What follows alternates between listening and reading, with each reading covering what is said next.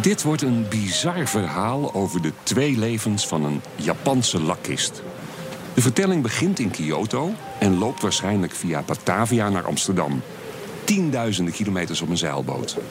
De kist komt in handen van welgestelde burgers, van Jules Mazarin, de puissantrijke eerste minister van Frankrijk, en van de grootste kunstverzamelaars ter wereld. Aan het begin van de Tweede Wereldoorlog lijkt het afgelopen met de kist, want de straat in Londen waar hij op dat moment staat, wordt gebombardeerd. Einde verhaal. Tenminste, zo lijkt het. Dan opeens, in 2013, nog maar een paar jaar geleden, duikt het meesterwerk weer op. Een veilingmeester treft hem aan ergens in een klein Frans dorp. Geloof het of niet, de beauty wordt in die jaren gebruikt als drankkast. Deksel dicht, kleedje erover en niemand ziet dat je een borrel in huis hebt.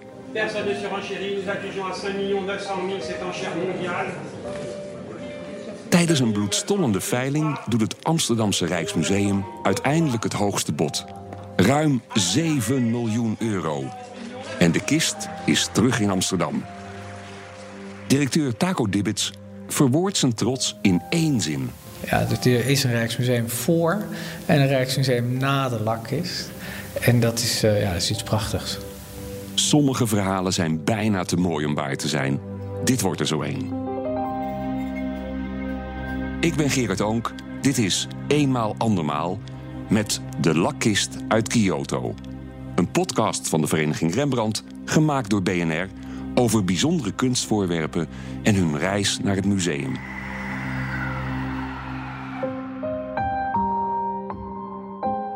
Laten we maar bij het begin beginnen. Om je een tijdindicatie te geven, de kist wordt gemaakt in dezelfde periode dat Hugo de Groot ontsnapte uit slot Loevestein. Andere kist, ander werelddeel, ander verhaal, maar alles speelt zich af aan het begin van de 17e eeuw.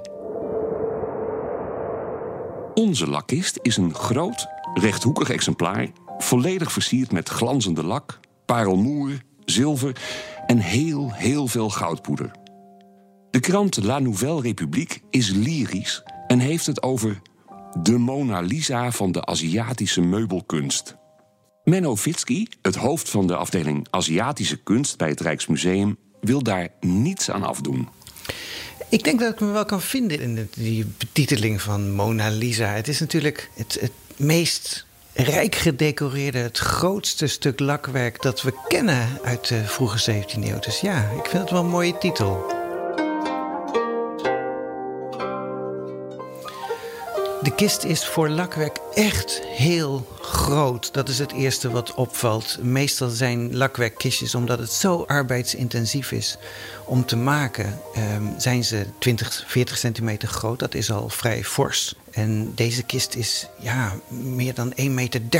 Dus dat is buitengewoon. En over de hele voorkant zie je een 10e eeuws klassiek Japans verhaal uit het verhaal van Genji. En dat staat fantastisch mooi in goud en ingelegd met parelmoer en zilver staat dat op die voorkant. Dus heel rijk versierd. En met exotische, voor Europeanen dan natuurlijk exotische figuren van mensen in kimono's. Dus dat moet heel erg aangesproken hebben in de 17e eeuw. Ik denk dat hij vooral rijkdom moest uitstralen. En zo is in Japan ook de prijs van lakwerk. Dat is voor een deel, toen arbeid natuurlijk nog goedkoop was, is dat de prijs van het hoeveelheid goud die erop zit. Dat bepaalt in Japan in hoge mate de prijs van lakwerk. En voor de Nederlanders die dat besteld hebben, was dat natuurlijk ook relevant. Het moest een voorwerp zijn wat je status gaf, wat je liet zien hoe succesvol je wel niet was. Daar ging het denk ik om. Japans lakwerk, of urushi, is in de 17e eeuw erg gewild. Het is in Europa eigenlijk alleen via de VOC te koop. Japan handelt in die tijd uitsluitend met andere Aziatische landen. Alleen voor de Hollanders van de VOC wordt een uitzondering gemaakt. Onze kooplui zitten op Deshima, een waaiervormig eilandje in de haven van Nagasaki. Ze mogen er niet van af, want vrij reizen door Japan is in die tijd streng verboden. 1 keer per jaar worden de strenge teugels gevierd. De Nederlandse handelaren mogen dan een bezoek brengen aan de shogun in Tokio. Deze opperbevelhebber van het leger, maar in die periode feitelijk de alleenheerser in Japan, wordt overladen met geschenken in de hoop dat hij de verblijfsvergunning weer met een jaar verlengt. Op hun reis door het binnenland naar Tokio komen de handelaren langs Kyoto, waar een aantal prestigieuze ateliers zit. En daar zien ze het bijzondere handwerk. De Hollandse kooplieden kunnen rond 1640 de hand leggen op een serie heel bijzondere lakkisten. Ze zijn van de allerhoogste kwaliteit die Japan te bieden heeft. Het moet ook voor de makers een bijzondere opdracht zijn geweest. Om het een beetje in perspectief te plaatsen, 3 jaar eerder, in 1637...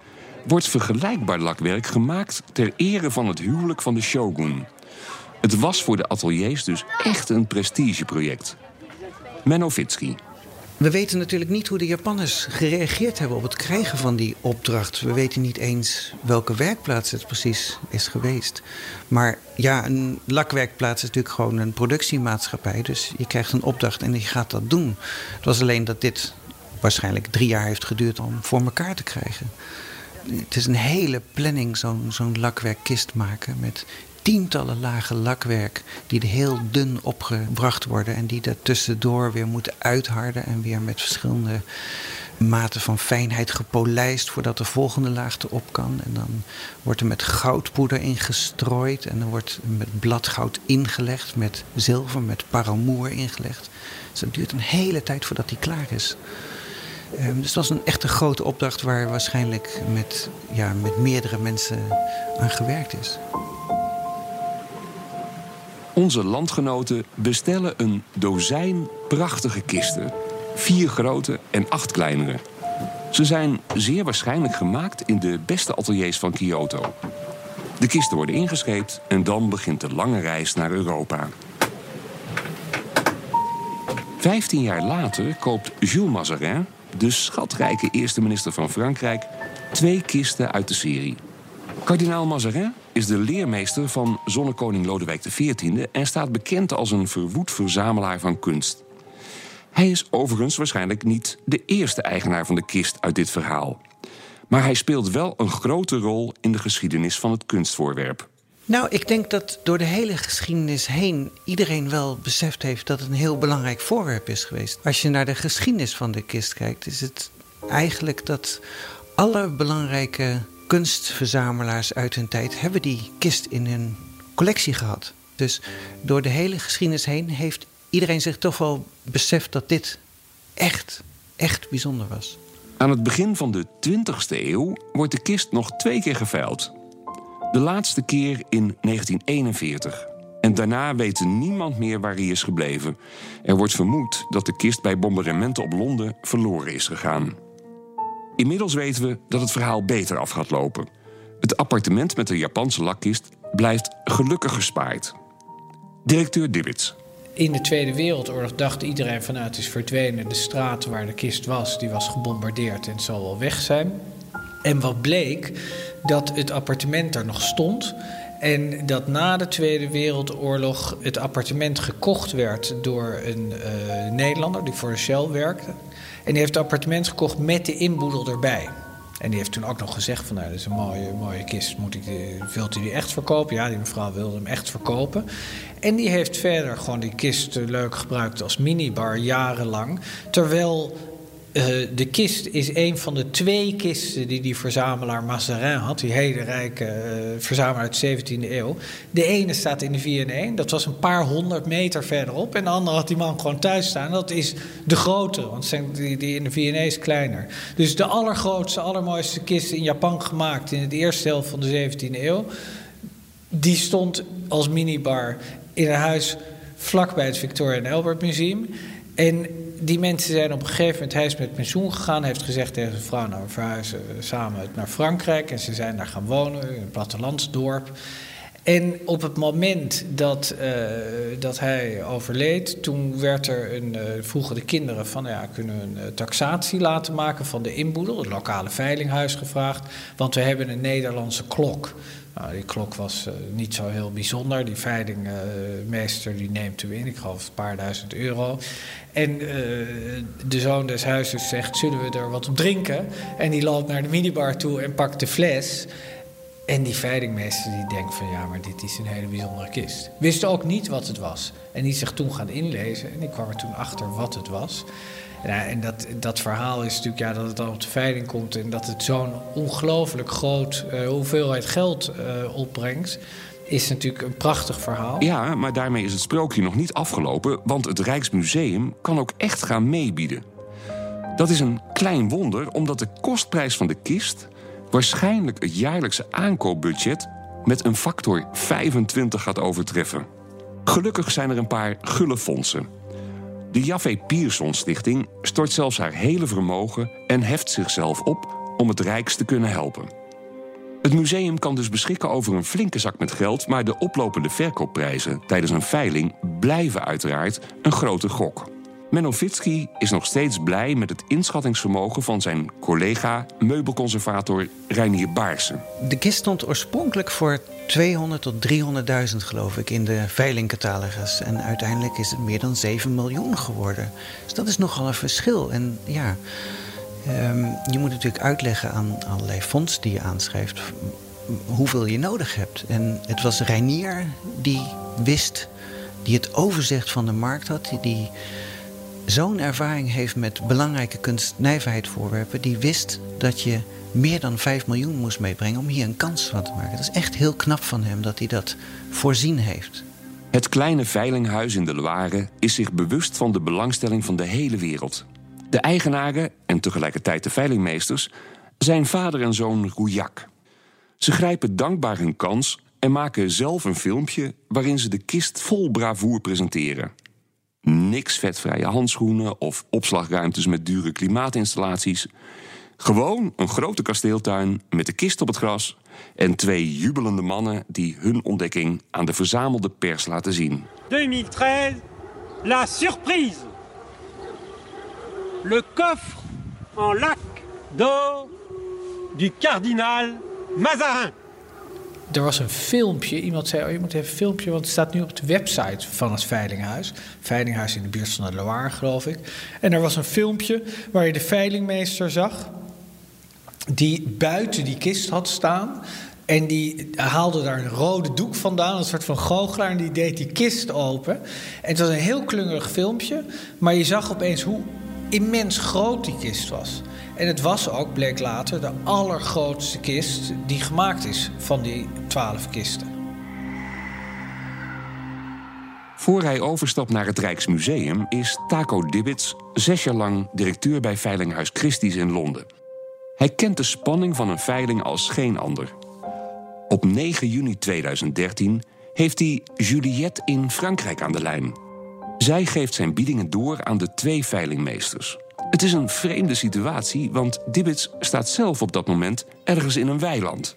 Je staat in een totaal andere situatie en je moet je ogen dicht doen om te proberen in te denken wat het ritme is van die veiling. Je moet ook wat dan heet op de goede voet zijn, want je kan, als je op de foute voet uitkomt, ja, dan heb je het bot tegen je, maar kan je niet nog een bot daarboven doen. Dus je staat er met je ogen dicht. Het was stikheet, het was in de uiterwaarden, dus het water stond hoog. En ik stond in een soort van korte broek met laarzen, want het was warm en er was modder. En overal kinderen om me heen die aan het roepen en het gillen waren. En je bent eigenlijk een soort van totale concentratie, probeer je in die veilingzaal te verplaatsen. Dat is zo'n moment dat je eigenlijk de grootsheid van het moment nog niet je realiseert. Personne ne surenchérit, nous accueillons à 5 900 000 cette enchère mondiale. 5 900 000 d'une fois. 1 900 000 2 fois. Adjugé 5 millions. Dus het was een heel spannend moment. En ja, dan is alles komt bij elkaar en alles is goed en het is gelukt. En dan is eigenlijk, ja, dan is het meteen dat geschiedenis en begint het nieuwe leven van die kist niet als minibar, maar als weer ja, wat het moet zijn. Een object van, waar heel veel mensen van kunnen genieten. En ja, het Rijksmuseum is er anders door. En je zoekt naar objecten die echt die andere kant laten zien van de kant die we al kennen. Ja, er is een Rijksmuseum voor en een Rijksmuseum na de lakkist. En dat is iets prachtigs. De kist uit Kyoto is terug in Amsterdam. Bijna 4 eeuwen is hij weg geweest. Een zeereis van tienduizenden kilometers. Verloren in de oorlog. En herboren als minibar. Het verhaal geeft de aanwinst van het Rijksmuseum nog meer schoonheid. En voor Menno Witski ging een grote wens in vervulling. Ja, deze kist is wel eigenlijk een droom die waarheid is geworden. Dus we hebben een hele mooie collectie en er staan fantastische stukken in. Maar juist het hoogtepunt van het Japans lakwerk, dat je dat nu in het Rijksmuseum kan laten zien, ja, dat is wel geweldig. Dit was een van de 12 afleveringen van een podcastserie over bijzondere kunstvoorwerpen en hun tocht naar de museumzaal. Eenmaal andermaal is een initiatief van de Vereniging Rembrandt, gemaakt door BNR. Luister ook naar de andere 11 afleveringen.